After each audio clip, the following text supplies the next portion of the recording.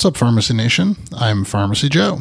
Thank you for being a listener of the Elective Rotation, a critical care and hospital pharmacy podcast. This is episode 856. In this episode, I'll discuss the consensus statement published in the journal Chest on the treatment of community-acquired pneumonia in immunocompromised patients. I have all the evidence supporting today's show linked up in the show notes at pharmacyjoe.com/episode 856. Authors in the journal Chest published a consensus statement on the treatment of community-acquired pneumonia in immunocompromised patients. This patient population was left out of the updated IDSA CAP guidelines, likely because of their exclusion from the major prospective studies used to support evidence-based guideline recommendations. The consensus statement contains answers to over 20 questions about the care of immunocompromised patients with CAP. 3 of the questions I'd like to highlight for this episode are numbers 8, 9, and 10. Question 8 is, what empiric therapy should be started in hospitalized patients with CAP who are immunocompromised?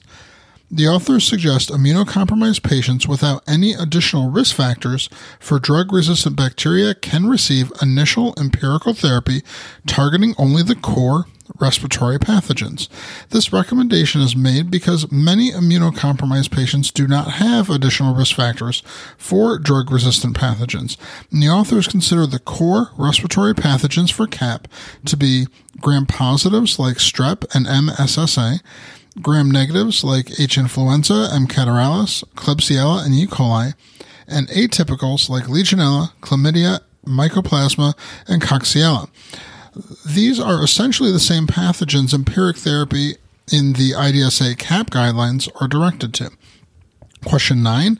In which patients with CAP who are immunocompromised should empiric therapy be extended beyond the core respiratory pathogens?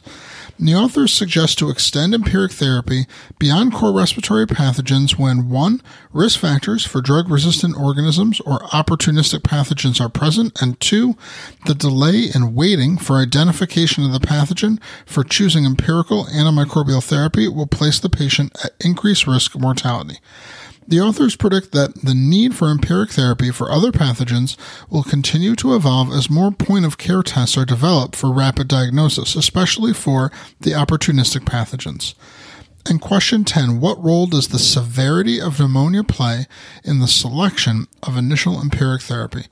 The authors suggest that the presence of severe pneumonia can be used as an indication to start empirical therapy for resistant gram-positives and gram-negative organisms, followed by rapid de-escalation if no multi-drug resistant pathogen is identified.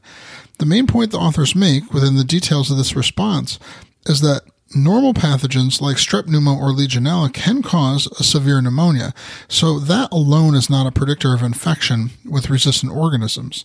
At issue, though, is that with severe pneumonia, the risk of missing a resistant pathogen with the initial empiric coverage is of greater consequence. Therefore, the preference is for broad coverage with prompt de-escalation. To access my free download area with 20 different resources to help you in your practice, go to pharmacyjoe.com/free. Thank you so much for listening. I'll see you in the next episode of the Elective Rotation.